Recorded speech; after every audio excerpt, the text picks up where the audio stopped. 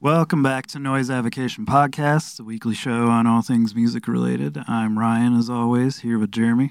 How's it going, everybody out there? You can find our social media for the podcast at Noise Avocation Podcast on Facebook. You can follow us on Instagram at Noise Avocation. You can email us at noiseavocationgmail.com with questions, comments, concerns, whatever. Or if you listen to an episode and you were like, oh, cool, I heard something I liked in here and wanted to say that you learned something. Or just send hate mail. If you want to send hate mail, fuck off. And myself, you can follow at Soundwave Slave on Instagram, and I don't really use Facebook outside of advertising for the record store and the podcast. So and you can find me at holdfast_517 on Instagram. I haven't posted anything in like a week, so that's exciting. Yeah, you got to keep up on that shit to get anywhere with it, but I do the same thing. I don't post for a week or two at a time or whatever.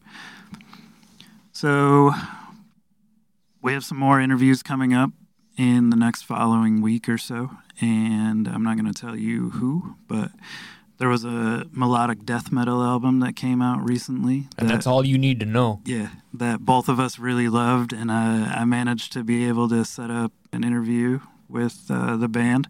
So definitely stay tuned for that, and we'll drop the surprise. And if you're into... Today, though, we have Killbot here with us. Many of you who are on YouTube and have watched pretty much a metal video of almost any band, really. I mean, he kind of follows each side of the spectrum. Yeah. Metal, goth rock, a little bit of in-between, some funny skits. The Marshmallows thing, definitely check that out. It was funny. Weird looks people give you when wearing metal shirts. I thought it was a funny episode he had. Yeah. But anyways, Killbot and Gor Gor Attack. Follow him on Instagram. You can check out his YouTube channel as well. Definitely subscribe, ring the bell, all that shit. Yep. We're going to jump into the convo with Killbot here. So, Killbot, thanks for joining us, first off, and taking the time to jump on the show. I really appreciate it. What's up, Big Daddy? First off, my kid wanted me to tell you what's up because you're like his favorite YouTuber, so he was like, dude, you got to tell him I said hi. So, just so he raising your kid right. When he listens, he can go, all right, sweet. Yeah. Don't do drugs, kid. Yeah, I have to say, I appreciate your I don't drink videos because he looks up to that stuff. And I don't drink either, so, I mean, it's like a double positive influence on him. Yeah, that video was slightly polarizing. I had a lot of good and encouraging commentary from that one, but I also had some weird commentary as well. One of the biggest criticisms I got was, oh, well, you're talking about sugar and alcoholic beverages, but you drink a lot of Mountain Dew. It's like, well, you know, I drink a little bit of Mountain Dew per day and then I'm done. But the average alcoholic, they don't stop at one. They got to have 5, 6, 7. Yeah. Well, up here in northern Michigan, we know all about alcoholics. I'm not overweight at all, you know. You're pretty little, dude. Because I exercise all the fucking time. Yeah, I remember. I seen your Italian I'm jogging here picture that you posted not that long ago. Oh, Maron. So, yeah, trying to do my Polly Walnuts impression. Yeah. Rest in peace, Polly Walnuts. Tell me about it, man. He was such a great actor. The Sopranos wouldn't have been shit without him. I mean, Tony was great and all, but Polly was... Did you know that he wouldn't sign off on to do that show? He was like, I cannot be a rat. I will do anything, but do not make me a rat, and I will sign on. I thought that was kind of fucked up. I didn't know that. Yep. Ray Liotta, I mean, there's a theory that he kind of turned on Tony towards the end, but that's one theory. Yeah, I mean, like, with positions of power in there, though, I mean, you kind of... It's going to go... Shit's going to go in your direction a little and the other direction a little, and you're going to have conflict in that long of a lifestyle. Or in that lifestyle for that long, I should say. Well, no honor amongst thieves. Yeah, that could be a whole nother episode discussing what happened there, but... Yeah, but anyway. We're not a movie podcast. Yeah. Or television show. So well, you can always diversify your output, expand the horizons. We did do an episode on movie soundtracks that went over really well. And that was a lot of fun because, one, we got to go back and listen to a lot of soundtracks, but just to hear everybody else that kind of chimed in with their favorite stuff, it was cool to see what everybody else is into. The Return of the Living Dead soundtrack. Ooh. Yeah, that's one that we actually didn't have on the list, but it is a great soundtrack. Mm-hmm. I had the Da Vinci Code soundtrack on there, and then I know there was we had to limit ourselves to not have John Williams be the only person on the episode from all the soundtracks he's done. Have some Vandals, the Blade Runner soundtrack. Yeah. I put the Legend. Did I put the Tron Legacy soundtrack on there? I don't know if I did. I really like that. It was about 15 episodes ago, so I really don't remember. So anyways, on Sunday, you're going to Richmond, if I remember correctly? That's right, going to see Clan of Zymox, a Dutch darkwave band, and I'm excited to see them because with these international bands, well, they have to pay a lot of taxes if they want to tour in the United States. So from what I understand, the taxes are getting higher than ever now, and I have a feeling that some of these bands aren't going to come back for a long time. Is it the taxes that they have to pay, out of their earnings that's the issue, or is it to pay to come get here? I think it's the work visas more than anything. Okay. They're making it more difficult to get the work visas? More difficult and more expensive. And I just finished reading the Nightwish biography, and they mentioned in the mid-2000s that it was pretty expensive to tour in the United States. I can't imagine what it's like now. Yeah, I'm guessing it didn't go down any. I mean, you go to quite a few shows. I've watched your videos on concert stories and whatnot, and it sounds like you've been to quite a few. What's the most expensive concert that you've paid for? Just on principle, I choose to not pay more than $100 for a concert ticket. And the reason for that is because I can see so many great bands for $25, $30. Oh, most definitely. And possibly get to meet the bands afterwards. So it's why pay a fortune for a seat in a stadium? To answer your question, though, I think I paid, with fees, I think it was $65 the last time I saw Nine Inch Nails over in Cleveland. Best show I ever saw. That was kind of recently, wasn't it? Yep, that was in September. They got the 90s lineup back on stage with them because the day before they were doing a thing at the Rock and Roll Hall of Fame. So they got Richard Patrick and Danny Lohner and Chris Brennan and all those other guys. And so the next night when the show happened, by the way, I dragged my mom to the show. Nice. Yeah, Nights Are Ab opened. Ministry was another opener, and Mom heard me talk about Ministry for years, so she was like, "Oh my God, Ministry!" And then Nine Inch Nails came on and just blew the shit out of everybody. Yeah, 65 seems actually really good, way more than reasonable for Nine Inch Nails in Ohio. I mean, I bought a lawn ticket, and then somebody that I met the day before, he wanted a better ticket. He had a seat under the pavilion, and he wanted a pit ticket. And so he gave me his other pavilion ticket and said, "Here, under the pavilion will be your home for the rest of this evening." Bitchin'. And the sound quality in that place was so fucking good. It's at the Blossom Music Center in Cleveland. Okay. Or Cuyahoga Falls, or whatever the fuck they call it now. Yeah. Did you go to the Rock and Roll Hall of Fame Museum while you were there? Yes, I did, because they had a Nine Inch Nails fan day the day before. And I'd already been to the Hall of Fame earlier in the year, but this time they were having a fan day, and I just couldn't miss it. Yeah, I plan on taking my kid there soon. How far are you from there? That's quite a drive. Well, my mom lives in Cleveland, so it's one of those things where I fly out from North Carolina to go see her, and then I go sightseeing. Oh, okay. I've come to figure that I've gone to see shows in 11 different states. And a big part of that is because of my connections across the country. I've got family in New Orleans. I used to have family in Philadelphia.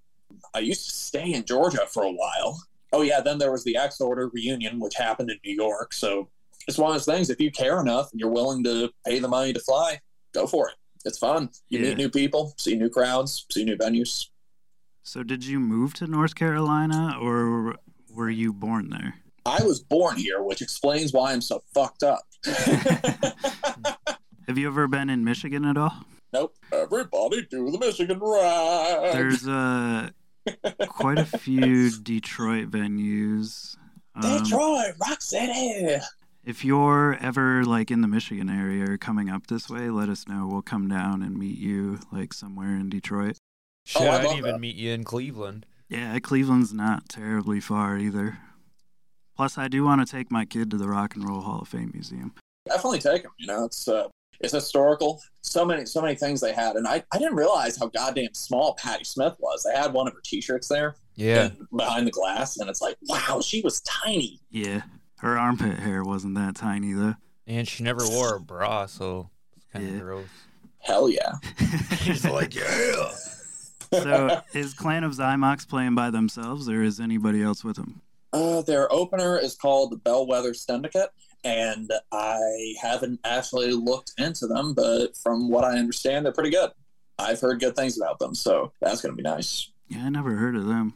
I seen Ghost in February last year, and a band called Twin Temple opened up for them, and they were like satanic doo-wop music. Yeah, that shit's crazy. It was So kind of like Graves Era Misfits. yeah, kind of, but less woeing. Or doo-wop. Yeah.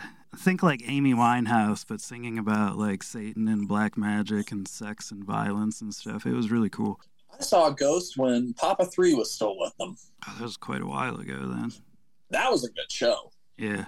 Yeah, they were a really Everybody fun show. in that place was singing along with it. Yeah, they have like really cool crowd energy when you see them. Like, it's almost like going to a pop show, but it's not a pop show, you know? But the energy there for the sing-along, it creates a cool atmosphere. Yeah, people shit all over Ghost, but they've never seen them live. If you go see them live, you'll understand. There was a lady here who was unable to go to the show, and she had VIP tickets, and she gave me the 2 VIP tickets to go, and it was Nice. like full. You got to go in, meet the band, but the tickets were unfortunately for Volbeat and not Ghost, but I still got to sit front row and watch Ghost, and I got picks and set lists and everything, and like my son was with me, and it was his first concert, and Ghost is like his favorite band. It was really cool. Oh, it was badass. That new album, Impera, I feel like I expected more out of it. Yeah, It was a good album, but Raquel set the bar so high. yeah. Like, that was my Ghost album. I bought it when it came out, and I didn't really like it that much at first, but the more it grew on me, that's a solid album. I like how they have a saxophone solo, and I can't remember the track. I think it was Witch Hunt or something like that, but Miasma. Miasma. Yeah. Who plays the sax? I don't know. It was some guy. I don't know his name. Thank you, Ghost, for bringing the saxophone back into rock and roll. Yeah. Saxophone is sexy. So you're also going to go to Gor Bar and to see Odorous' memorial while you're at the Clan of Zymox show. Or, well, not while you're at it, but, you know, after. Man, you're going to make me start tearing up here.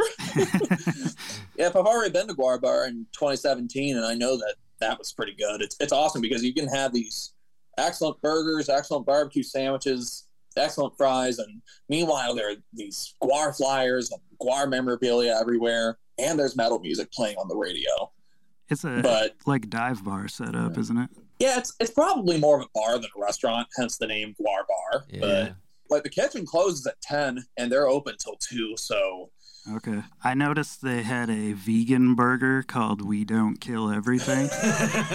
yeah. It's fucking so awesome. And they had a bacon cheeseburger called the Bacon Executioner. I want that. Yeah, I was looking at the Looks menu so last good. night because I was like, shit, I've never been to Gwar Bar. I've heard the name tossed around, but I was like, oh, I'm going to go see some pictures of it or whatever. So I went to the website, and then I was just peeking through the menu to see what they have. You should see my video on it if you haven't. I know one of you has.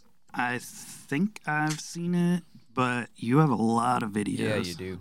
Hey, gotta keep them coming. It's Yeah. like, how many do you have? 337, or is that right? Did you look that up?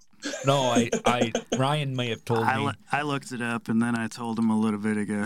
Yeah, I've lost count. I just kind of Yeah, that's keep a moving lot. forward. Yeah, 337. When did you start making YouTube videos? 2015, but it wasn't a serious thing. It was this Dystopia tape that I got on eBay that I had transferred to DVD. It wasn't on YouTube, and I wanted to see it on YouTube.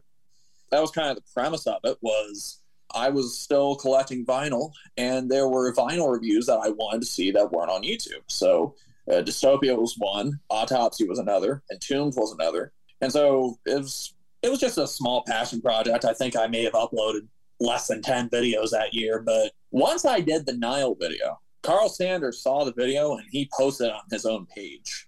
And people in his comment section loved the video. So it sat in my mind like, hey, wait a minute, this could be a thing. People enjoy this. So 2016, it was on, baby. It was on like Donkey Kong. How old were you when you first started making them? Let's see, 2015. So I would have been 19 years old when I started. Damn, and to get reposted. I'm 27 now, so. I'm 32. Jeremy, I'm I don't fucking even old, remember man. how old you are. You know, we're talking about Paulie there. Yeah, I got fucking wings for real, dude. I don't get it. When I was a kid, you gals were old. Now I'm old, and you're still old. Yeah.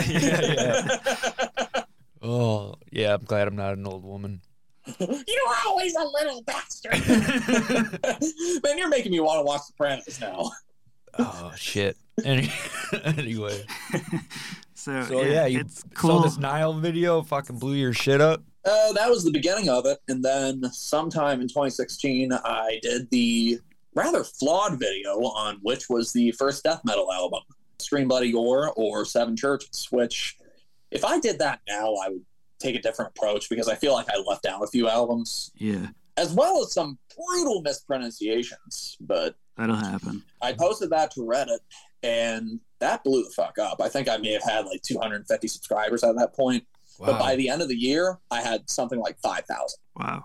Damn. So it kind of like started to happen, I don't want to say fairly quickly, but early on. It was motivational, just to see so many people enjoy it. Right. Oh, most definitely, man.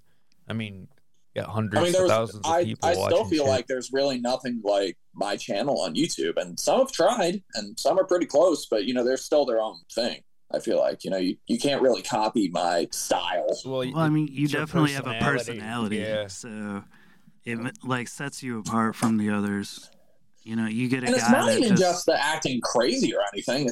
I cover topics that a lot of channels won't touch. Yeah, and you have a pretty wide variety of varying bands that you cover too. It's not like you're just like, well, I do videos on Bathory, Darkthrone, and Immortal, and that's about it. I've seen black metal channels. I've seen channels where it's just some guy giving his opinion, dragging boxes to a fucking next to an album, and you make your stuff actually exciting to watch, and you throw in little humorous tidbits in there. So I mean, you're selling yourself in the video, so you got to have not just be boring as shit. Yeah.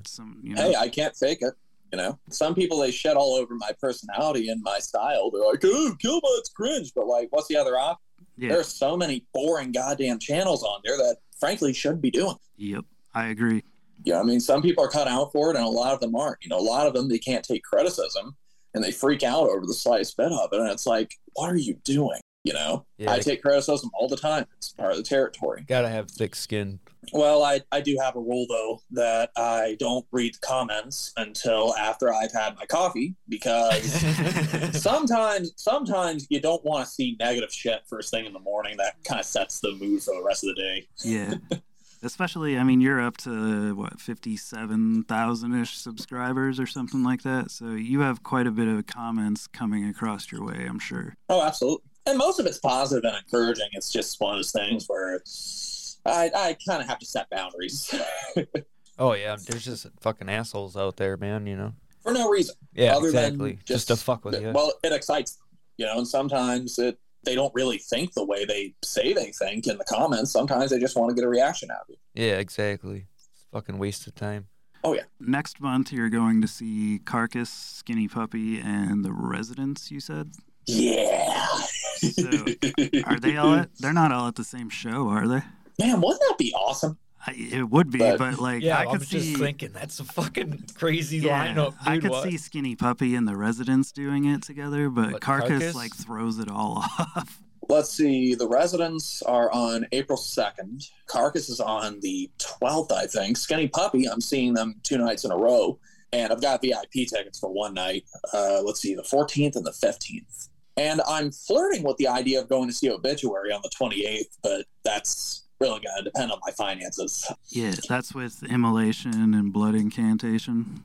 Oh, hell yeah. Love Immolation. I do too. What'd you think of their new album? Loved it. I have the long box. I've seen that. Do you collect Some of long those boxes, or was that one you just grabbed just because? I grabbed it just because. I also have Typo Negative's Dead Again long box. I was going to ask that because they just did that again. What about, I know you quit collecting records, but did you get the Origin of the Feces reissue that they did with the scratch and sniff cover? That thing looks awesome, but no, I did not. According to Discogs, I have 16 records left, including the 7 inches. That's not I many. used to have hundreds. I think I had somewhere in the ballpark of 240 something at the height of it. Yeah. And then I realized one day, I don't really play any of these. How many records do you have, Jeremy? I don't know, maybe around 3,000. I knew it was quite a few. But Nice. I don't know. Wait till your next move. But that's like That's without gonna suck. 45s. Dude, I just moved them last 2 years ago. It was, Mine's yeah, it all was fucked 2 up years 2 ago. years ago Yeah. now. And Ryan, he just moved. And it's like, when you're moving that many records, it's nobody else can do it but you. Yep. Know what I mean? Because they're like, You can't trust them because No, there's fuck rare no. shit in there, and if somebody drops it, you're going to end up Yeah. dropping their skull. it's like, you don't want your old lady doing it. You don't want your kid doing it. Like, Yep. gonna get smacked. But like when you look at your record collection packed up versus your CD collection, you're like, wow, Oh, definitely. definitely accumulates a lot less space. Oh, you can almost carry your whole CD collection in the back of your car. According to Discogs, I just looked at it, I have 994 CDs. Damn close to the 1,000. I think I have about 1,100 records and 200 CDs maybe. I don't even know CDs. Wow. When I started selling my records, I started rebuying them on CD, and what ended up happening, the Ramones, I used to have all the Ramones studio albums on vinyl. I sold half of them and was able to rebuy the whole catalog on CD. Right. I mean, that's a big price difference right Yeah. there. Did you own Adios Amigos or Mondo Bizarro on vinyl? Yes, I did. They weren't originals, but Oh, okay. Do you mind if I ask what you paid for them? I didn't pay much for either of them. I think I paid something like $20 for each of them because this was back in 2015. Right. One of the first videos I did was the Ramones video, Yeah. and I think I bought them specifically for the video.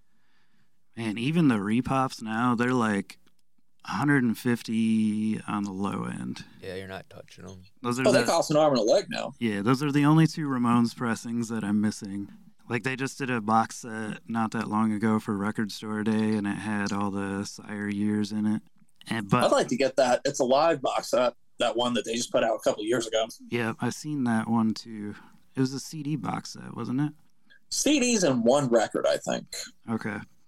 I mean, I haven't bought a record in so long. The last record I bought was Death Piggy, Welcome to the Record. That was a Record Store Day release, and the only reason I bought it was because it wasn't on CD. And that's why I've kept the records I've kept, is because Yeah, they're you not need on it on CD. some format or another. Right. What's the last thing you bought then? The last record you bought? Record meaning anything. Oh, you just said Death Piggy. Oh, yeah, but was that on vinyl or was that Yeah. overall? That was on vinyl. I'm saying, like, what's the latest thing that you picked Oh, up? my bad. I misunderstood your question. Ah. I thought you were Well, talking the- records. Well, the latest CDs that came in the mail are Susie and the Banshees, Once Upon a Time Fuck and yeah, Twice dude. Upon a Time.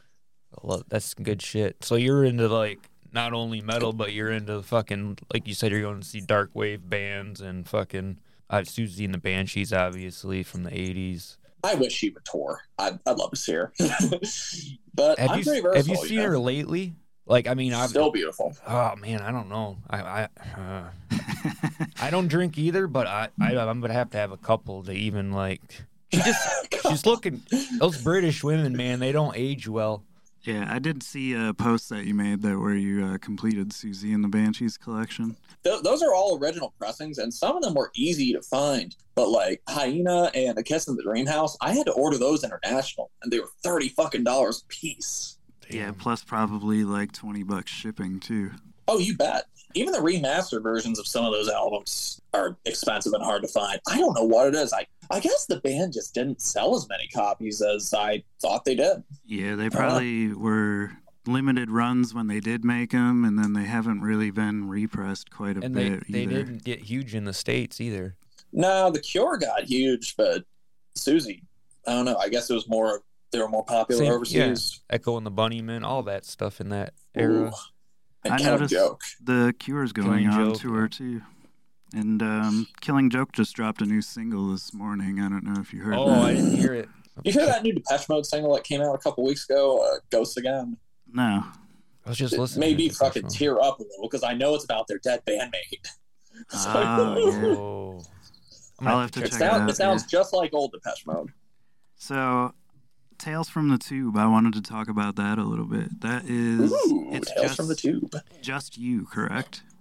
Just me. All me. Have you been in bands before, or are you just kind of messing around just to have fun, or are you planning on making more of it? I had a project with a neighbor when I was about 16. We recorded a 7-song demo. Only a couple of them are good, I'd consider now. One of them I uploaded. It's called Blushing. And the name of our project was Backdoor Bangers. Nice. I picked the name, as you can tell. But haven't really been in a band. We didn't do anything. We were just neighbor garage things. What was the style of Backdoor fucking Bangers? It was like rock and grunge, I suppose. Oh, okay. He wrote a lot of songs about girls. Gotcha. Hence the backdoor banging and girls. Yeah. It was Steel Panther before Steel Panther. Yep. Saw them not too long ago. I've never gotten to see them, but I have seen like videos, and I think their stage theatrics are hilarious. See them and take your kid. I remember asking him if he knew who Steel Panther was, and he's like, yeah, I know them. I'm like, how the fuck do you know who Steel Panther Yeah, is? that's weird. Why are you listening to Gangbang at the Old Folks Home? He threw out 1 million guitar picks, and I didn't catch a single one of them. I'm usually good at catching them. They can be hard to catch, especially when there's a bunch of people reaching for them, but they always take a weird turn. The further they go, it's like the wind grabs it and pulls it a different direction. Oh, you bet. You think it's coming at you, and then it just like... Floop. Well, that's the nice thing about being 6 feet tall. Sometimes I can just do a little hop, catch it. You keep your guitar picks in like a scrapbook, like a binder type of thing? Yep. I got those little coin collecting cardboard things that you just fold. That's what they are. Staple. Coin. I was going to ask what they were. I was like, those look like empty condom packages. What are they? And, so you save those after you use them? Yeah. I thought that was a really... collection. I thought that was a really cool idea because I was like, man, like I usually like had framed them or I keep them in a shoebox or something in a bag, but I was like, these you can actually like flip through, look at it, get a memory or whatever, and then I've seen people do it with ticket stubs, but you were the first that I seen do it with guitar picks. Well, that's not my idea either. That's an old trick that guitar pick collectors do. There was a guy that I knew that turned me onto it, and he was following all these Facebook groups for guitar pick collecting, and he had a fucking million of them. So I asked him, I was like, hey, so what do you use for them? And he just said, look, those coin collector cardboard folding things, I think these are $50 or silver dollars, one of those two. And you have to order it off of Amazon because nobody's really going to have them. Staples won't, Office Depot won't. It's one of those situations where online wins. Yeah, that's like a niche thing to have. Yeah, coin collecting. Even ticket stubs, that kind of drives me crazy about a lot of shows now is, physical tickets are going away. Yeah, that's I've weird. seen where you got to pay extra for them sometimes. Which it's worth it to me. If they charge an extra $3 so I can have a physical ticket, I'll do it. Oh, because I like to I don't see know. it. I come from like that would piss me off. That even though it's $3, it's just like the principle. You really gonna charge me to give me a ticket that I just paid X amount of dollars for? Fuck you. But that's just me. Sometimes I go right up to the window at the Ticketmaster place and they'll print it out for me most of the time. Oh, okay. That's cool. I won tickets to go see Obituary once, and I went up to the desk and they gave me the actual stubs, which I was happy about. Oh, hell yeah. I entered their Facebook competition about 10 billion times. I was like, I gotta win for Michigan. No way somebody else beat this. They had like one of those things where you could get X amount of entries if you like share it on Twitter, share it on here, share it on here. And I had like multiple social media accounts, so I did it on all of them. They really are one of the best live bands ever. Yeah, they have like one of the best live sounds. I've only seen him twice, but best live sound carrying over like from a studio album, I almost prefer him live. And he's got so much fucking power in his vocals. Yeah. I mean, it's not just the delay or the reverb or whatever effect they add onto his voice. You can tell that he's just giving it his all. And they like get better with time too. They don't really. I've yet to hear an Obituary album where he like you're like, oh man, it really sounds like his voice is going. He's not like doing the Chris Barnes type of thing where he sounds shitty now. Yep, Obituary and Carcass were my first death metal shows. Those are good first death metal shows. They are. Mine was. Oh hell yeah! I'll never forget it. As long as I live. Children of Bodom and Behemoth. Ooh. Rest in peace, Alexi. Yeah, mine would have been Demew and Children of Bodom. That would have been sweet. I've never seen Demew. I didn't remember what year it was, but that was at Harpo's in Detroit. The one thing that Nevermore played too, and I had to stand in piss for I don't know, like an hour and a half. Yeah, and you don't want to go to the bathroom at Harpo's. It's disgusting. And then my buddy's car got busted into, which is pretty typical. Busted makes me feel good. But the show was rad. Some Ghostbusters for you. So your video that you did on your favorite live albums, did you happen to listen to the new Obituary live albums? And if you did, would you add them to that video now if you had to remake that list? Oh, the ones from Maryland Death Fest? No, the Live and Rotting and Slowly We Rot Live. I don't remember what they called that one. Or no, it was... I thought those were Maryland Death Fest recorded albums. No, they were like studio trickery. Yeah, dude, they sound fucking good. But the one with the DVD, I pop in the DVD and, to see a live show, but they're just kind of like in a closed studio playing live, and then they're just recording it live. Oh, so let me guess, like one of those COVID live stream type things. Yeah, but sort of. But was it during? Yeah, it would have still been, but I don't think it was at the height of the pandemic. But yeah, they advertise it as live. Yes, it's played like it's just because they're in the same room. Yeah, I don't know. But yeah, it's a studio album because it sounds so good. Like I was like, man, there's no way this is live. But then again, I was like, well, they are one of the best live death metal bands. Right. So hey, it's Obituary. I'll take it. Yeah, they were both great, but they did Slowly We Rot and Cause of Death in its entirety, and they changed the names to Live and Rotting and I have the Cause of Death. Live Infection, I think, was the other one. Yeah, I mean, the great thing about 10,000 Ways to Die is that, I've listened to it so many times that I can scream along the banter and introductions with him. Yeah. It's great to be here and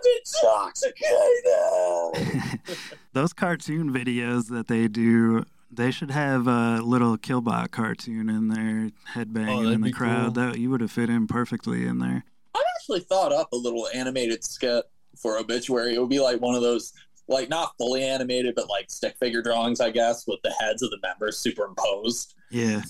And the idea is there's a metal kidnapper who goes and kidnaps all these metal bands before a show's supposed to happen. And there's a superhero that's supposed to save them. Okay. Yeah. And so you have the guys getting in these like Scooby-Doo type dialogue situations. And then the show happens.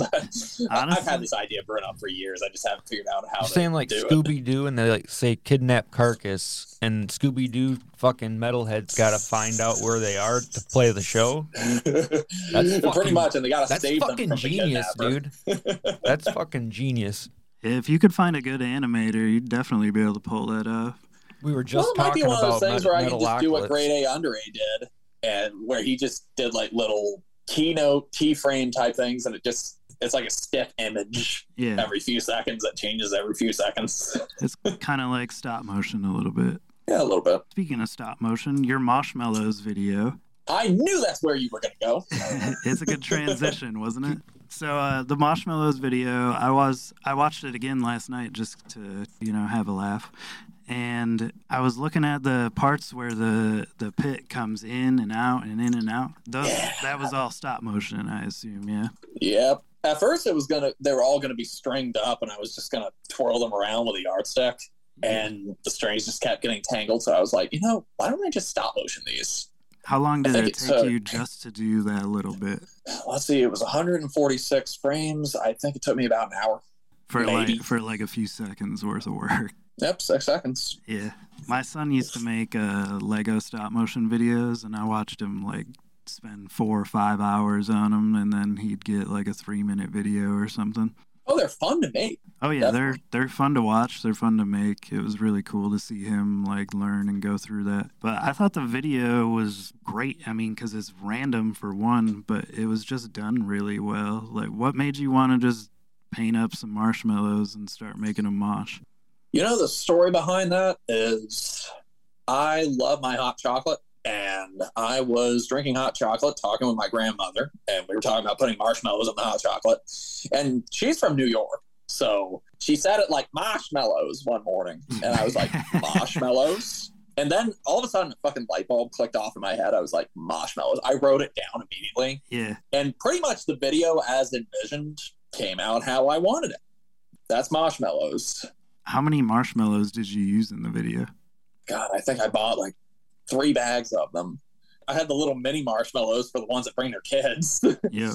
And there were the regular size ones, but the bigger size ones, they seem to work better with the set, which I just went and got some poster boards from Walmart and Office Depot. Yeah, it was a really cool setup. Like, I was looking at the background, and you had like Chicken little wire. dining chairs and stuff on the side there, and like, yeah, it looked like That is a real picture, and that was the merch booth from Drab Majesty, oh wow, that's cool. if you can believe that. The facts that you find out and asking questions about things. And it broke my heart to tear that set down. Yeah, I you had said so much fun making that. You said you kept the one, which he wasn't. What made you keep that one? Because he wasn't like at any. He didn't have a front and center frame in the movie at all, or in the video at all. He just was. He was in the background of the mosh pit. I seen him. He was there. He just wasn't front and center. But Yeah. yeah, I guess he was just my favorite designed one. It was so cool with the blood running down his eyes. Yeah, he looks like kind of like he was in corpse paint, but had some blood to him. Yep, that was the idea. Corpse paint. I did have one person say, "Oh, well, you use water for the cocoa. You should use milk for it." It's like, yeah, it's richer that way. It's just, for the video, that's what was on hand. I used to have a hot chocolate machine that would like whip it up and like make it all frothy and delicious. I don't know what the hell happened to it. There was a friend that I was staying with around Halloween who she makes hot chocolate from scratch, and she knows that I like hot chocolate. So she made it one morning, just boiled water and poured the chocolate in there and maybe some hot chocolate. And I was like, But she got me on video with my facial expression just lighting up. I'll have to see if she still has it. I've never had homemade hot chocolate. That'd be I interesting. have either. Swiss Miss, man, that's about as homemade as I can get.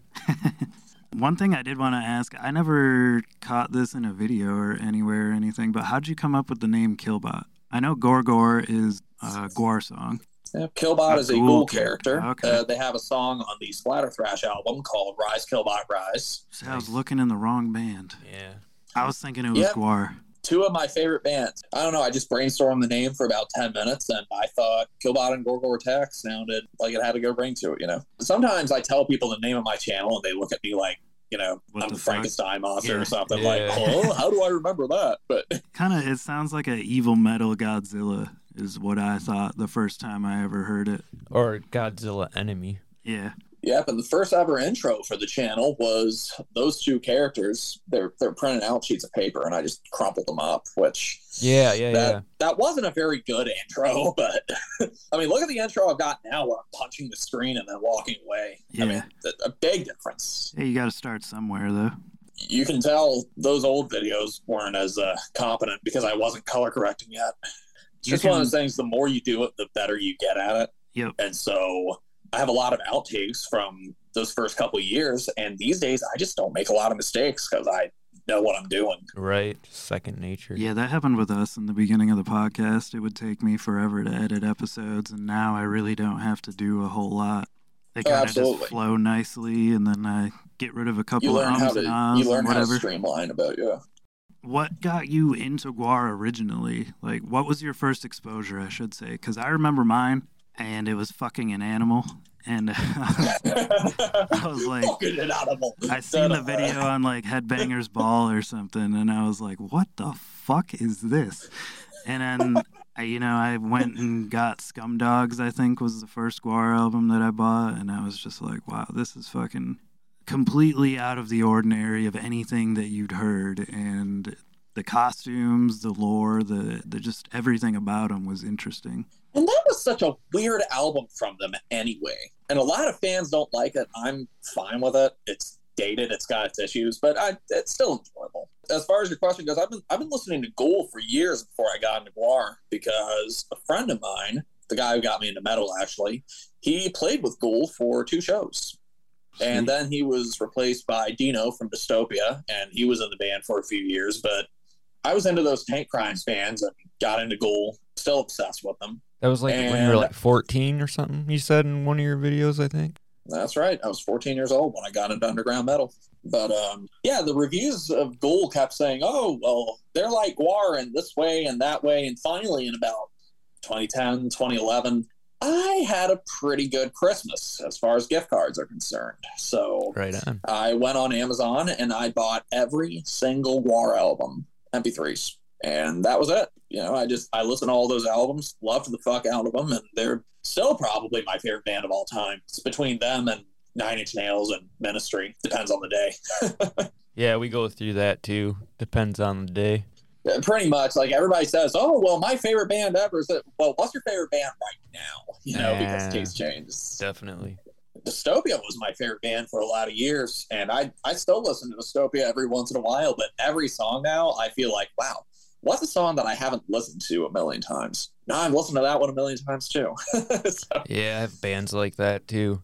As far as the dark wave stuff you're into, what are some of the bands that you're into there? Like, I just briefly kind of like touch into that shit. Like KVB is a newer one. Soft Moon, maybe I like shit like that. Oh man, I can recommend you some good stuff.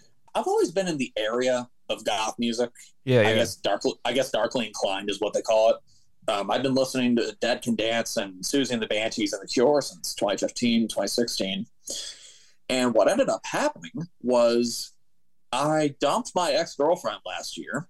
And when I got home, a friend of mine who was going to goth night, she was like, look, you need stuff to do. Why don't you come to goth night with me? And I had the time of my life. Fucking A. I played a lot of great music. And by the way, you know, that's a friend that you want in your corner. You know, they're there when you need them. But I enjoyed the music and I never really stopped going. So, and the cool thing is, you know, with goth night, I can just pull out my phone, Shazam what they're playing, and I go home and listen to it. And I was introduced to YouTubers who were into it, you know, like Cadaver Kelly and Angela Benedict and It's Black Friday, you know, YouTubers like that. Yeah.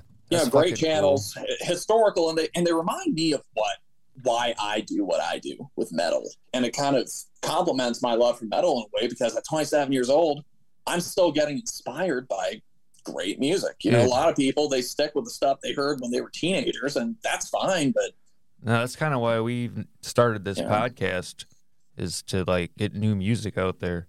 Like, I'm 38, man, and I always find new shit that, you know, or try to find new shit that gives me a boner, you know what I mean?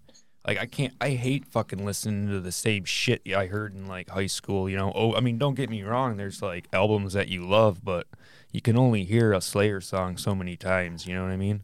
Yeah, I mean, I guess that's the difference between casual music fans who are okay with just having the radio and us who collect thousands of records and thousands of CDs. You know, I live and breathe this stuff. Yep. Yeah, I do too. And I'm always trying to find new stuff between the record store, just so I know like what to bring in that's new, and just in general to satisfy my own tastes. And I like listen in waves too, where I might be listening to death metal all the time one time, hip hop a lot, you know, goth rock, 80s new wave shit. Like, it goes all over the place. Jazz. I'm pretty versatile. So, like, you know, seeing my videos, I cover different bands and different types of music sometimes. But that was a weird criticism that I was getting when I began the channel, because I hate rap with a passion. I hate country music. I hate rap. I hate a lot of pop, especially modern pop. But, like, you know, there's some stuff that I enjoy, you know, like 70s funk and, I don't know, blues. You know, my guitar teacher was a blues guy. And I took a course on jazz when I was in college. But, you know, a lot of people said, oh, well, Killbot's a fucking metal elitist, blah, blah, blah. It's like, you did see that I held up a Tori Amos record in my Bathory video, didn't you? Under the... And I'm covering fucking Nine Inch Nails and Skinny Puppy and Frontline Assembly and all those other bands. So what the fuck is this metal elitist stuff? Only now am I getting recognized for the versatility. It took some years. Well, let me ask you a hard question. What's your beef with country and hip hop?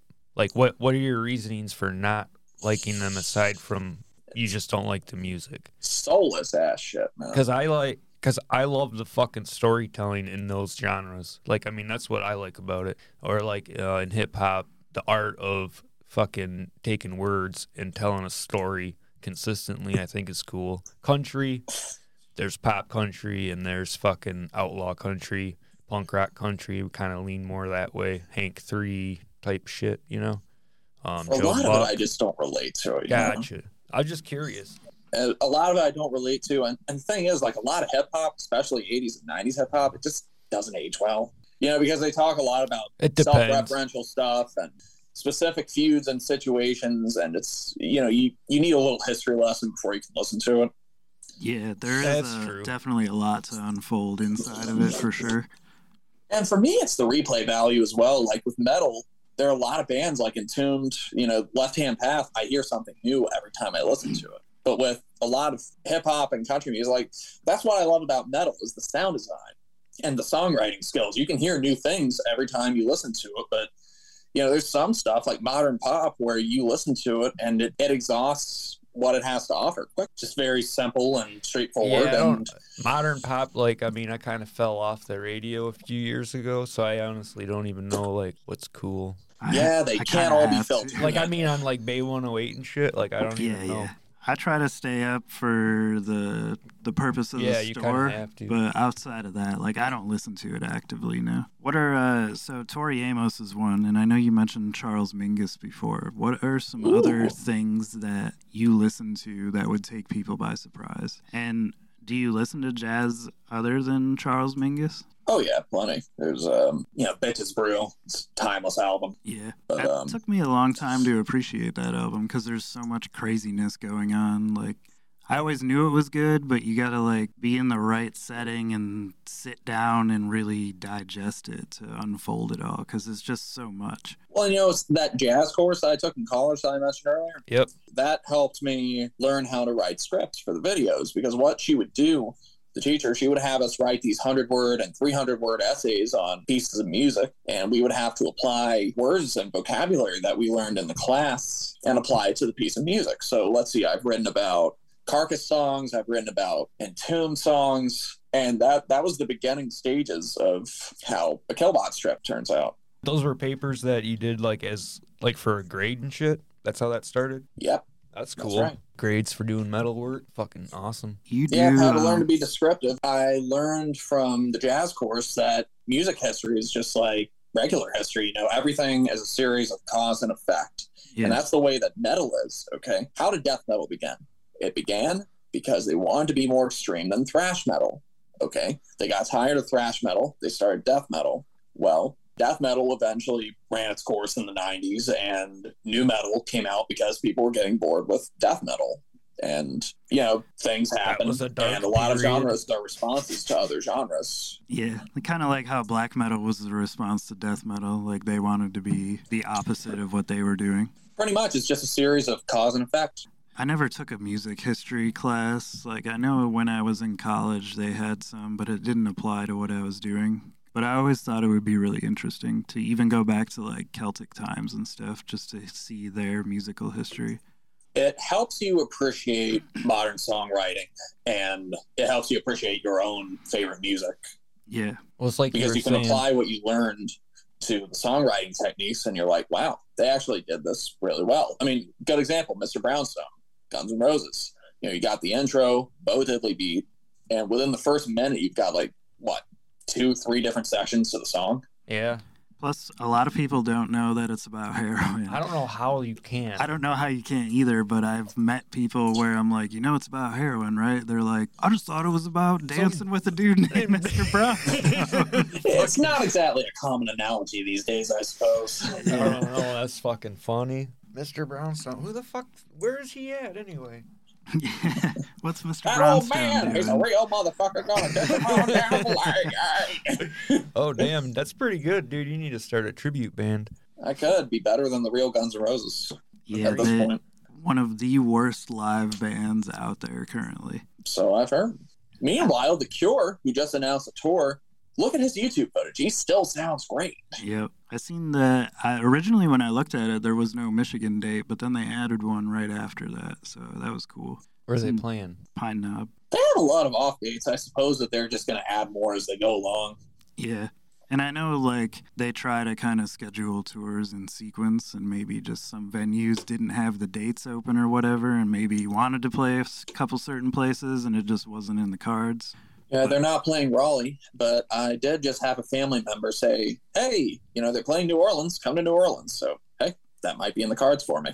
Yeah, that would be sweet. I'm going to have to put that in my cards as well. And supposedly The Cure plays for 2.5 to 3 hours. Yeah, I heard they play long sets. Awesome. Yeah. A lot of these bands, they don't play for long enough. ZZ Top, saw them a few years ago. They must have played 80 minutes, maybe. It was really short. 80 minutes, man? They're fucking old. Maybe they need to get their oxygen tanks or something. I don't know. But, yeah, it's cool when they go fucking 3 hours. I seen a band called ZZ Bottom. I think DRI played 2 hours when I first saw them. Good God. That would be And hard. they kept ending the That's songs fast, with the big, dude. long cymbal crashes, so Yeah. they made you think that was going to be the last song, and it wasn't. They kept going. Oh, So it just made you more fucking tired the more they did it. Yeah, that's a really long time for them to drag out a Fuck show, because yeah. they play fast as hell on Fuck yeah, a lot they of do. stuff. It's like thrashy as shit. So what are some bands that you've recently discovered that either took you by surprise or that you've just kind of full-fledged dived into? Well, I tend to listen to music in phases, so I get obsessed with one band for a couple weeks, then get obsessed with other bands for a couple weeks. But going back to your question earlier about what dark wave and goth and industrial bands I've been into, because that's stuff I've been deep diving lately. Corpus Delicti, they're a good one. Fucking Fetus, ooh, good Australian stuff. Die Crops, that's another one. I never heard good of German Fetus. industrial. No, I never heard of Fetus. Dying Fetus, obviously, but I never heard of Fetus. Clan of Zymox was a band that I wasn't really familiar with either. Like, once I looked at them, I was like, oh yeah, I've seen these before. And they were on the same record label as Bauhaus was, and like the Pixies and stuff. So I was familiar with them, like by name, but by music, not really. But I checked them out last night. I listened to their first 2 records. First 2 are probably the best. It's usually how But the that thing about goes. Zymox Usually. is like they changed styles and a couple members left later in their career, and so they changed it to just Zymox. Yeah. And then they changed it back to Clan of Zymox. So it's kind of like Jefferson Airplane, how they kept changing the names. Yeah. And then it went to Starship and whatever. Airplane, back and forth. What was it? Oh yeah, Fetus. I was just talking about Fetus. They're another band that kept changing the name. Well, band, it's a solo project by one guy. But let's see. They got different names for the project. You've got Fetus on Your Breath, the Fetus Symphony Orchestra, Fetus Corruptus, and just Fetus. It's just like Aqua Teen Hunger Force, how they kept changing the name of the show just to fuck with people. Yeah. It was the same show, but they just kept changing the name of it. I would imagine having Fetus as a band name, you're kind of like, one, you're going to have a hard time booking venues because most venues don't want to advertise just Fetus on their billboard or whatever. I mean, depending on the venue, obviously. But Yeah, I don't know how Australia is on that. yeah, I don't know what their censorship laws, if there is any, or like. I mean, they were big influence on Nine Inch Nails. In fact, Thirlwell did do a few remixes on the Fixed record. So there were cover songs, or they were remixes? They were remixes. Okay. I was when you said Nine Inch Nails, I was like thinking that Trent put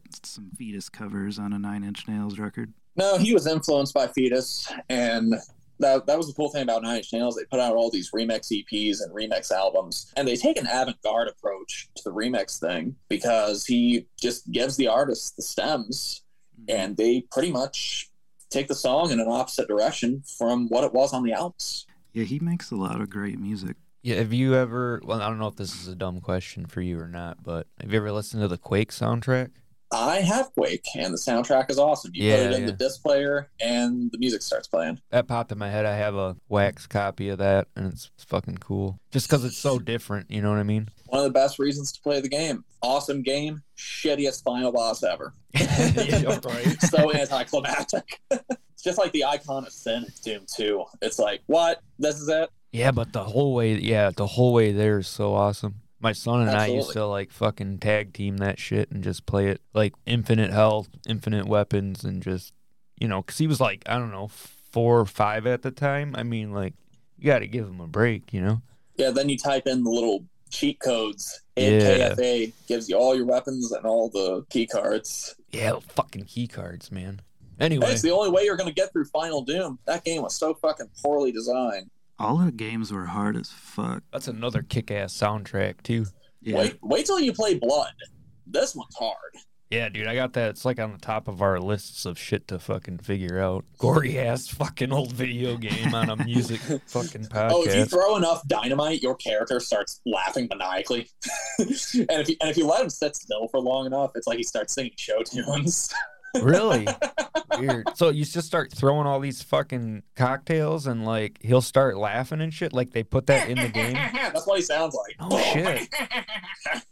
There was a game that came out kind of recently called High on Life, and it was made by the people who created Rick and Morty, and all the guns had individual personalities. Oh, that's tight. And if you sat around, they would sit and like talk shit to you or tell you to get your fucking ass moving, or they'd just go off on like a random banter. But the game was so random because you could like go to a street vendor and buy a gallon of alien cum like, for no reason. The hell kind of game is this? But have you ever watched Rick and Morty? First couple seasons, I just kind of dropped off. So just imagine that, but in a video game is essentially what it is. It's just all ridiculous space shit. Yeah. But it's really funny. But anyway, so another thing I wanted to get into, fucking horror movies.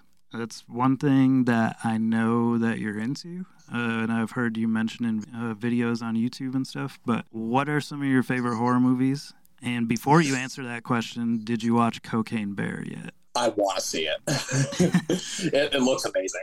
Yeah, I haven't seen it because there's no... Our theater got like sold and destroyed a few years ago, and they're rebuilding one now, and it's not open back up yet. So there's no theater within like an hour to be able to watch it. So I'm waiting for it to hit streaming services. Yeah, I guess that's an hour, isn't it?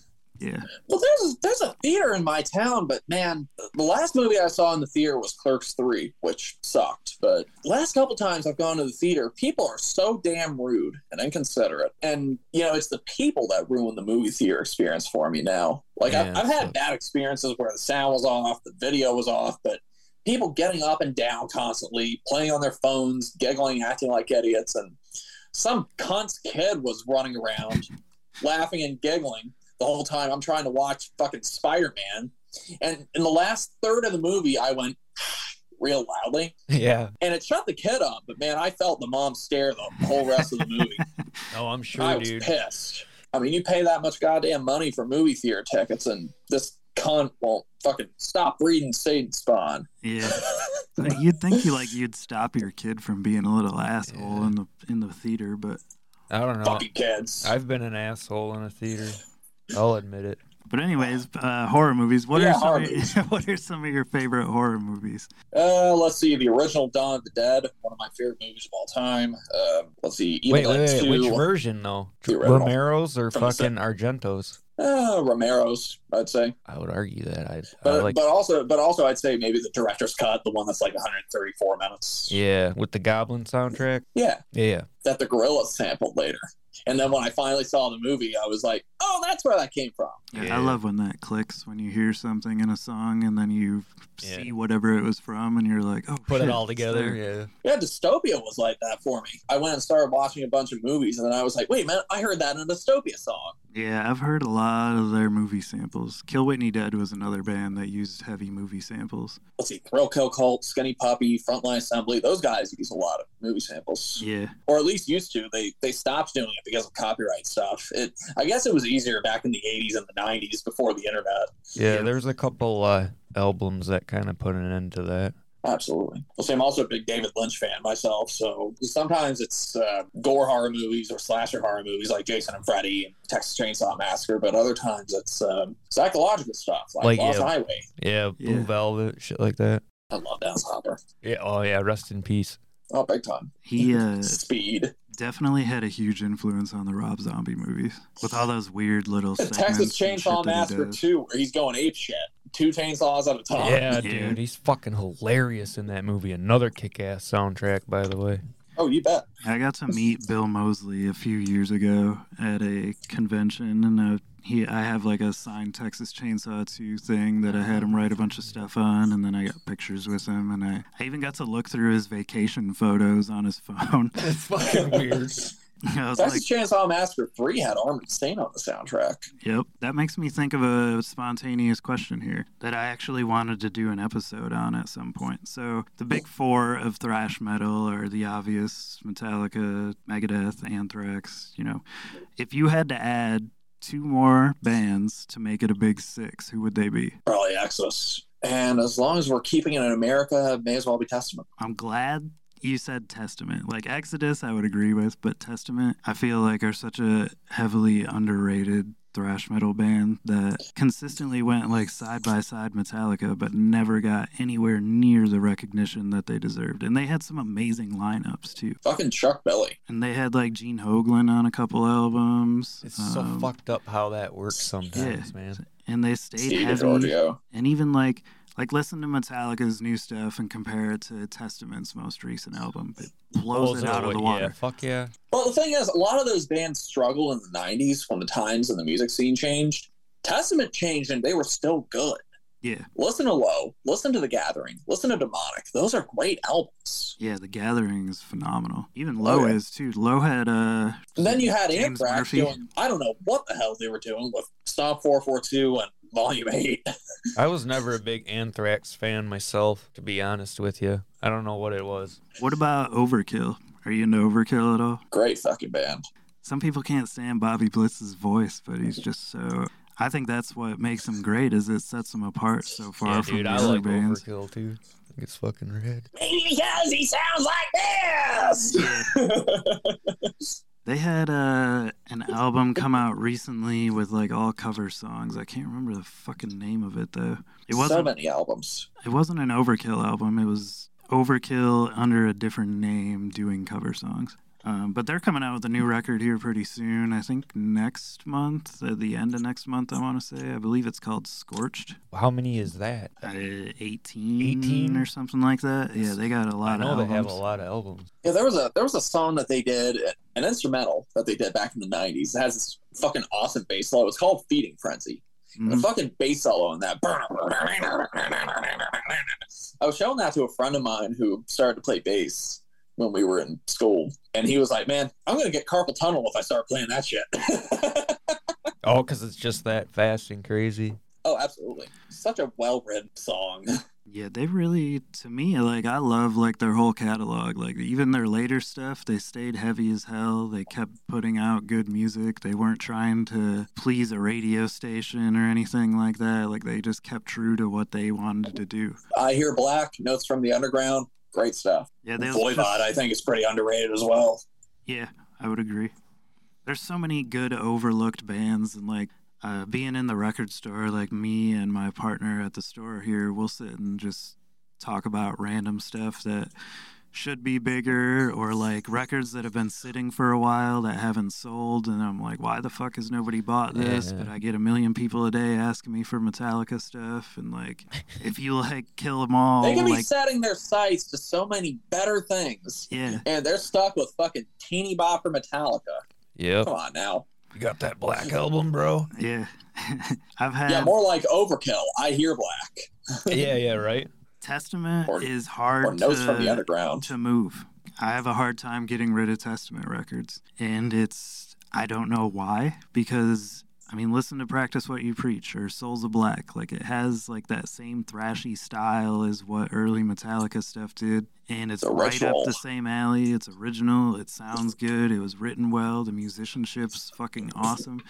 And, like, compare them side by side, like, they stand toe-to-toe. I don't understand why it's not more blown up. Maybe because Lars's dad was fucking loaded and helped him get a leg up back in the day, which wouldn't surprise me. That helps. But owning a record store, you two have seen High Fidelity, haven't you? Yeah. Of course. Okay, so how accurate would you say a day in the record store is like when you see that movie? That's a good question. They're just sitting around talking about #1 singles in some random year. Yeah, that's definitely very, very accurate, actually. Like, we do that, like, literally daily. In winter here, it, like, slows down. So, like, we have a lot of regulars and stuff, obviously, but as far as, like, the foot traffic goes, it's not quite as much because people don't want to walk around downtown when it's fucking -10 outside. And not only just the banter, but, like, that scene where that one guy comes in and he's like, "Do you still have that album?"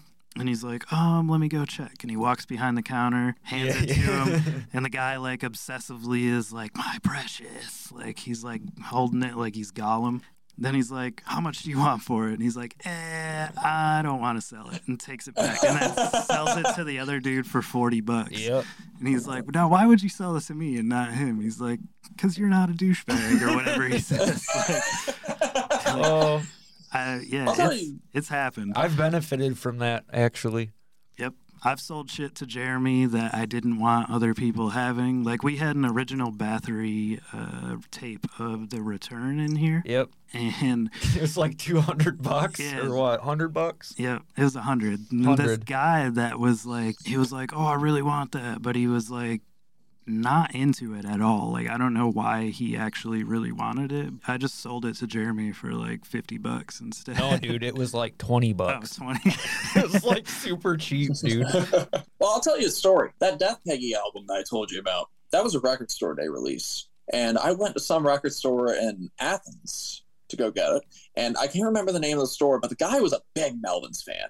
Just talked about the Melvins pretty much the whole time I was there. Wore his hair the same and everything. Well, he had gray hair. Yeah. He sees them every time they come through. Yeah. But it was on record store day, which I went to the store and I asked him if he had copies of the Death Piggy album. And he was like, "No, we sold out already." He sounded like Rick from Rick and Morty. But after a few more minutes of just looking through the albums and chatting with him for a few minutes, he was like, "You know what? Let me go to the back and look and see what's here." And he came back a minute later with a copy of the Death Piggy album. What a fucking asshole. Yeah, he came back out with it, and he said it was the last copy that he had. I was like, "Oh, thank you so much." He was like, "Yeah, I just want to make sure that you were buying it for the right reasons." Is that what he because said, a lot of dude? people, they flip the albums. Oh, yeah. Yeah, record store day is hot for that. Like, the way I do it, I don't allow people to buy doubles of stuff, and I make it truly first come, first serve. It's like Secretary of State almost. Like, you get a number, yep, and you get to come up, pick out your shit. You don't get to buy doubles, and then next person. Because the first time I ever did it, that's the only way to keep it was fair. A madhouse. Like, I did it on a shelf in the middle of the store, and there were people grabbing from both sides of the shelf as fast as they could. People were grabbing shit that they couldn't even see just to grab something, and the whole shelf was cleared off in like 2 minutes. And I was like, "Oh, fucking shit, people. I gotta change that." So I switched it to make it more fair. Take a number. Well, the funny thing is, he told me it was the last copy that he had, but my ex, who was standing at a different angle, she saw the box that he pulled it out of. He had a bunch of those fuckers in there. I'm sure. And she told me, she was like, "Yeah, so he said that it was the last one, but he had a bunch more." I was like, "Oh, so he was trying to make it feel more special." Okay, cool. I appreciate the effort. Right. He was probably holding them back to sell them. Because there's a lot of store owners that'll put that, like, hold it back, put the shit online instead of putting it out. I heard of stores selling raffle tickets to buy certain albums last record store day, which I thought was really fucked up. Yeah, that's some bullshit. Oh, yeah. There was this Taylor Swift 7-inch that was $15, and people were selling it on eBay for $500, like within a couple hours of record stores opening. And such bullshit. There were stores that were like, "Well, you can buy a raffle ticket to have a chance to be able to buy the record." And I was like, man, that should violate the terms of record store day or something, because that's fucked up. It's shit like this that ruined record store day for me. You know, like, it started off with good intentions, and then, people behaved like people do.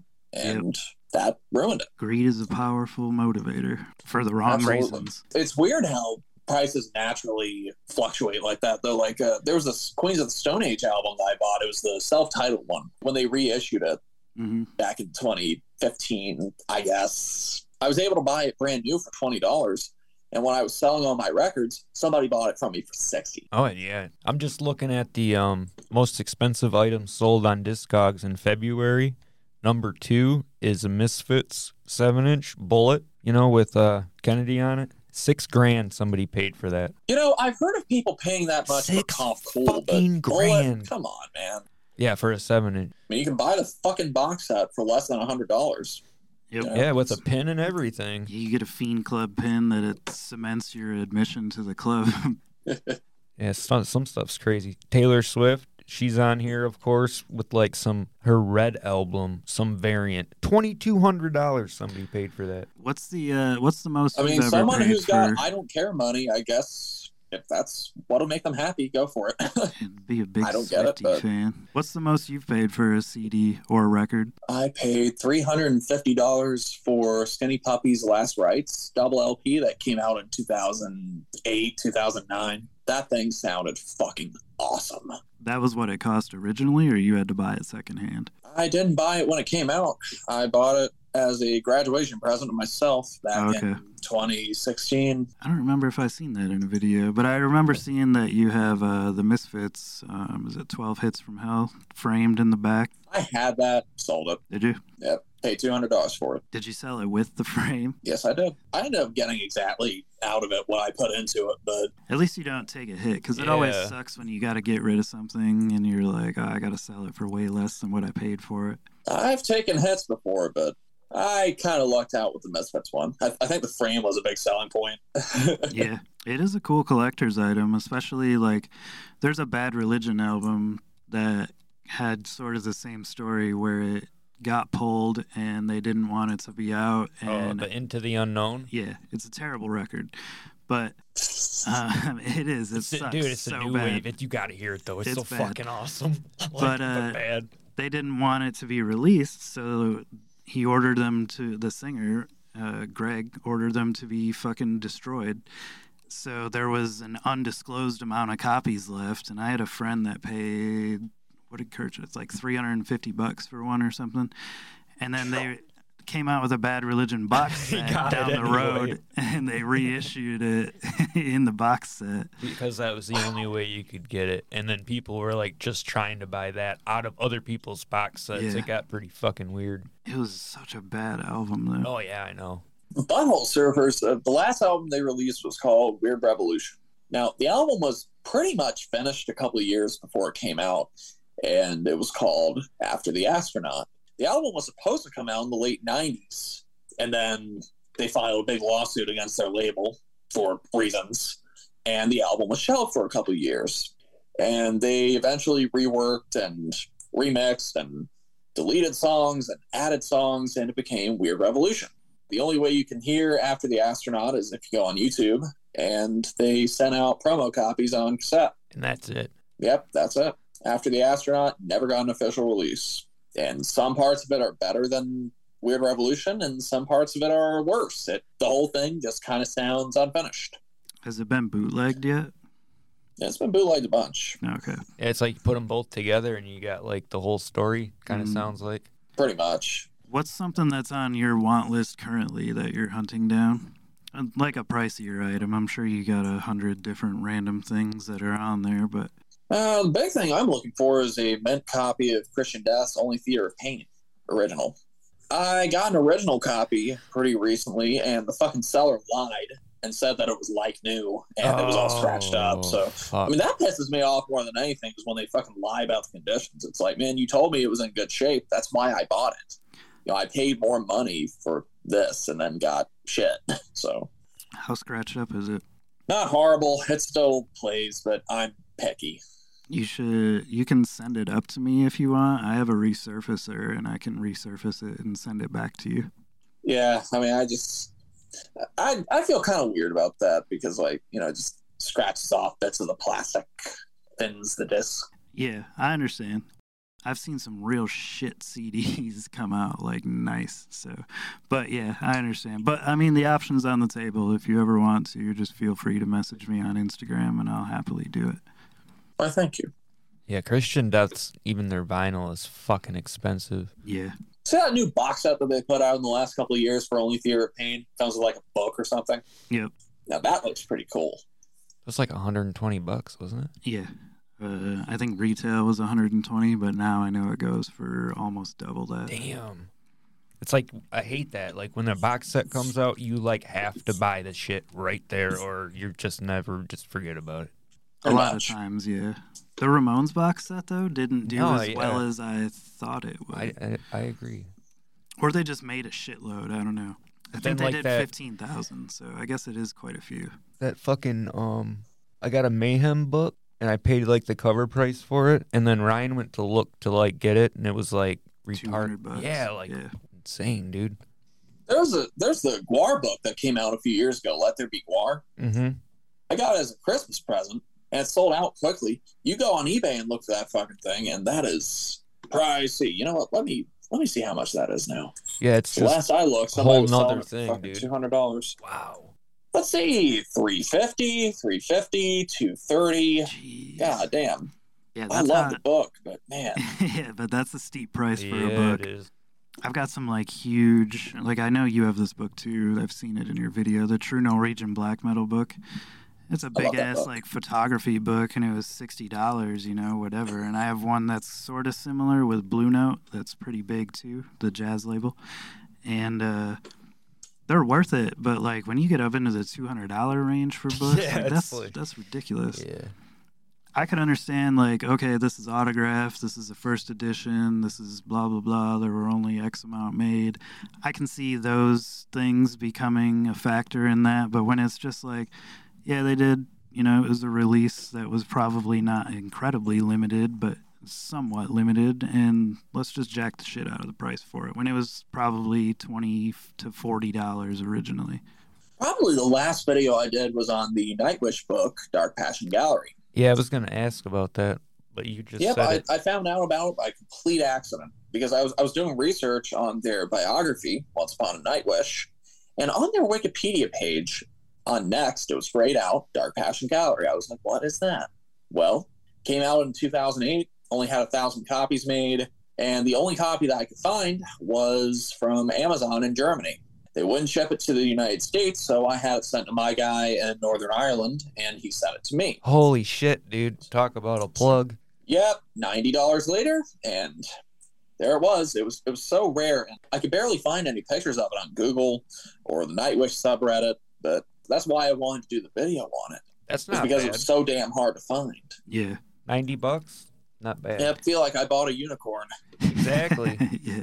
Man. Nightwish is a band that I don't hear many people talk about. I got into them when I was in like junior high. I believe I Wish I Had an Angel was the first Nightwish song that I heard. But I was like big into Lacuna Coil at the time, and I stumbled across them just like through, you know, association. You look for one band, they suggest you this, that, and the other. And I really like them. Like, I thought they were a really cool band, but obviously people who are death metal only people are going to be like, no, that's not my thing. But I thought they were very... You know, I encounter that a lot. And the thing is, you know, if you cut yourself off from other types of music, you miss out on great stuff. Yep. You know? You're in this huge world, but living in a small little box. Yeah, that's why I don't understand people that, you know, like you were saying before, that listen to the same fucking 10 albums for the rest of their life, you know? Yeah. And there are people who message me all the time. They're like, oh, well, is it okay to like this and that if you're into metal? It's like, dude, good music is good music. All that matters you don't need does my it sound permission. good to your ears? Killbot is the gatekeeper of metal approval. Exactly. Like, yes, children, it's okay to like Tori Amos. Well, I see that with metal, but I see that with punk and goth music as well, where they're like, oh, well, is it okay to do this? Is it okay to like this? Dude, if you like it, that's all that matters. Yeah.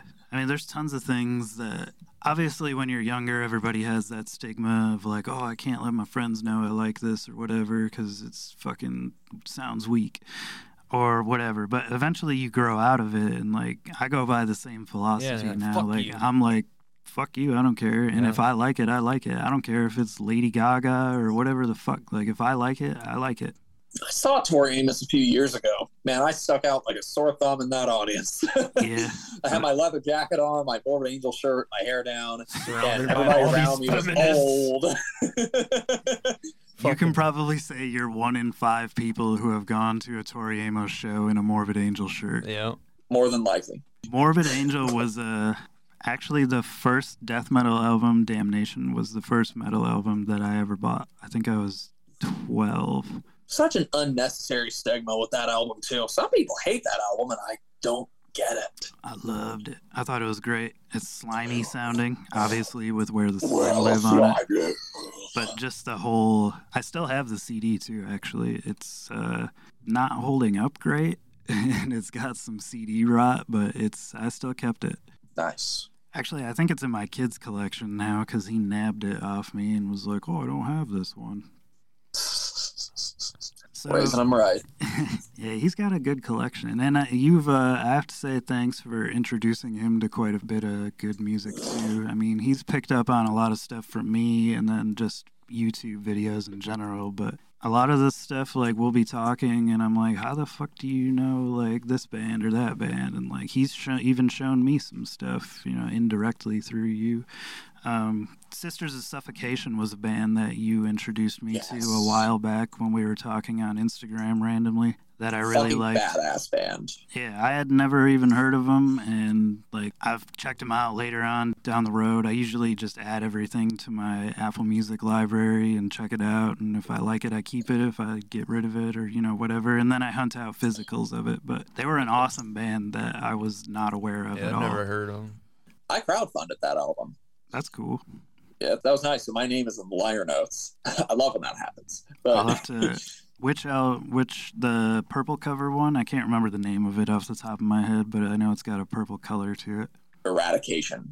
Oh, okay. Been talking to Emily on Instagram since about 2017 because she was doing posts about Ghoul, and obviously being the big Ghoul fan that I am, I'm like, ooh, Ghoul.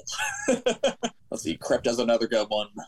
Nervosa, of course, they're going through some weird lineup changes, so it's not quite the same, but old Nervosa's pretty good. See, those are two other bands. Yeah. There's like a new metal band pops up every day, so it's literally impossible to keep up with all of them. I'll give the new Nervosa a chance, don't worry. But yeah, that's the cool thing about metal, all these different bands that you can learn and be inspired by, hopefully. Yeah. Everybody wants to upload their stuff. Sometimes it's good. It's rare that's good, but are you into 200 Stab Wounds by chance? They're fucking good.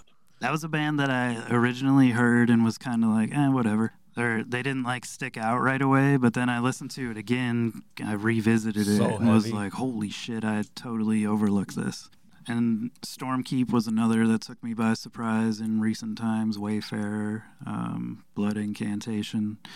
They're opening up for Obituary. Yeah, they're a great band if you haven't listened to them yet. Badass. Blood Incantation has members of Stormkeep and Wayfarer also, and they have another like electronic black metal mashup project that I can't remember the name of. It's it's LYKTNON or something like that. I don't know it's that bonus disc. Yeah, that's really good. How does an alchemist please his woman? How? Elixir. Oh, nice, dude. To steal that shit. just to keep you on your toes. So, do you have any upcoming YouTube videos planned that you care to give a little insider detail into? Oh, well, I've got this video that I've been scripting today on big shows versus small shows.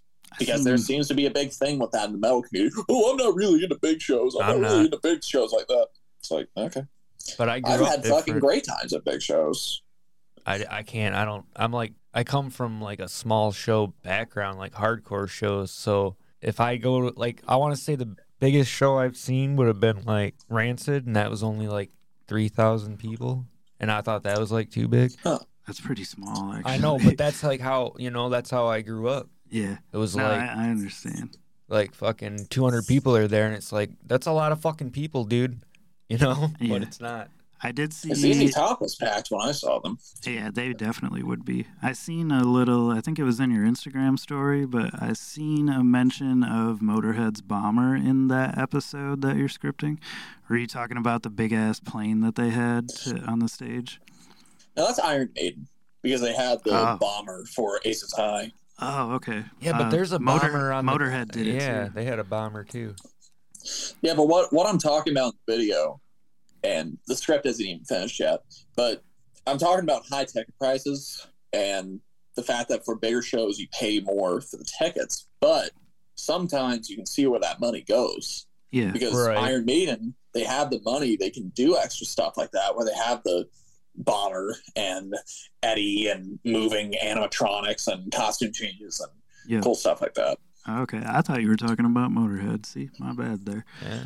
But yeah, Iron Maiden definitely does put on a really crazy show, and and Rob Zombie's another one that has all these crazy stage theatrics and props and things that he brings and to me, out. that almost takes, like with Ghost, that almost takes it to another level. Not so much going to see a band. You're going to see an actual theatrical fucking show. You know? Yeah, you're watching a performance, not Right. just four dudes with guitars and basses and stuff punch each other in the face.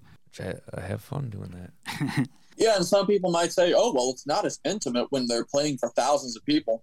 But, like, I think Danzig did an interview once where he was talking about, oh, well, you can still be intimate. You're just being intimate with more people. I mean, that's just his point of view anyway. Well, Yeah, I I think know that resides for some in the people- person. Yeah, the intimacy thing I don't give a shit about. Some people are going to be showmen and some aren't. I mean, like, back to what you said about, like, Robert Smith. Like, obviously he's going to carry out a great show, and clearly, like, Axl Rose really doesn't care to anymore. Or Vince Neil. God, Yeah. I imagine you've seen the videos of him trying to sing that popped up like a year or so ago. Fucking insane, dude. I saw a video where he walked off stage. He was like, I'm sorry, guys, my voice is shot. And he walked off stage like halfway through the set. Oh, man. That dude did not age well at all. Let's see, Andrew Eldritch, he's another one. Like, look at footage of him. He sounded great in the 90s, but these days, man, it's like, God, quit smoking. Yeah. That's all you have to do is quit smoking, take some vocal lessons. You're not too good, and you're not too old. Like, I don't even know how you would sound now. All haggard like. He's been around for quite a while. Long time.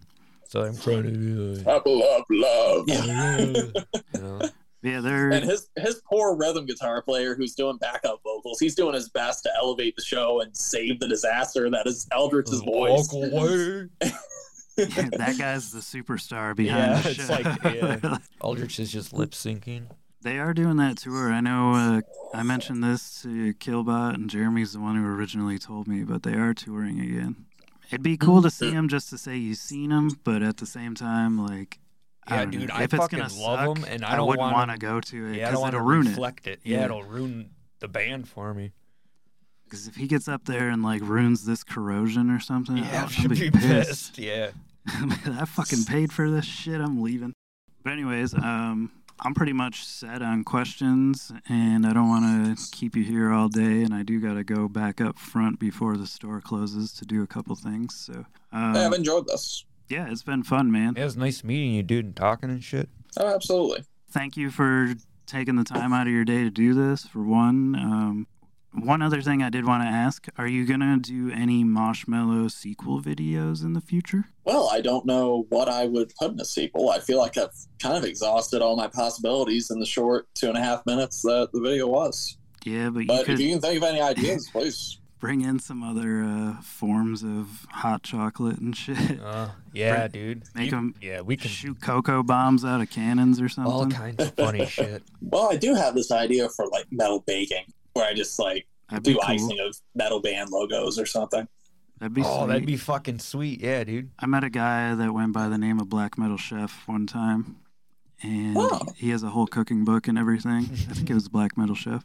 He was at a Grand Rapids Comic-Con that I was at, and he was like in a sea of Billy D. Williams and a bunch of like random people, and he's just this dude in corpse paint with like slinging pots and pans and shit. But yeah, that'd be something to look and do for your cooking show. But anyway, thanks again, man. I appreciate you taking the time to do this. It means a lot. Yeah. Thank you. Thank you for the Blood Game and Fetus and I got a some list other of shit we can list look of up. things to check out now. And the definitely first Switchblade Symphony album. Look it up. It's fucking good. Gotcha. You got anything else you would like to add there before we sign off? How do you make a pool table laugh? I don't know. You reach in its pockets and tickle its balls. Oh, damn. It's a good sign off. Have a nice day. But all right, man, you have a good day. I hope you have fun at the show and at Gor Bar and all that stuff. Gracias. Yeah, holler at you later, man. Later. Cowabunga, dude. Later.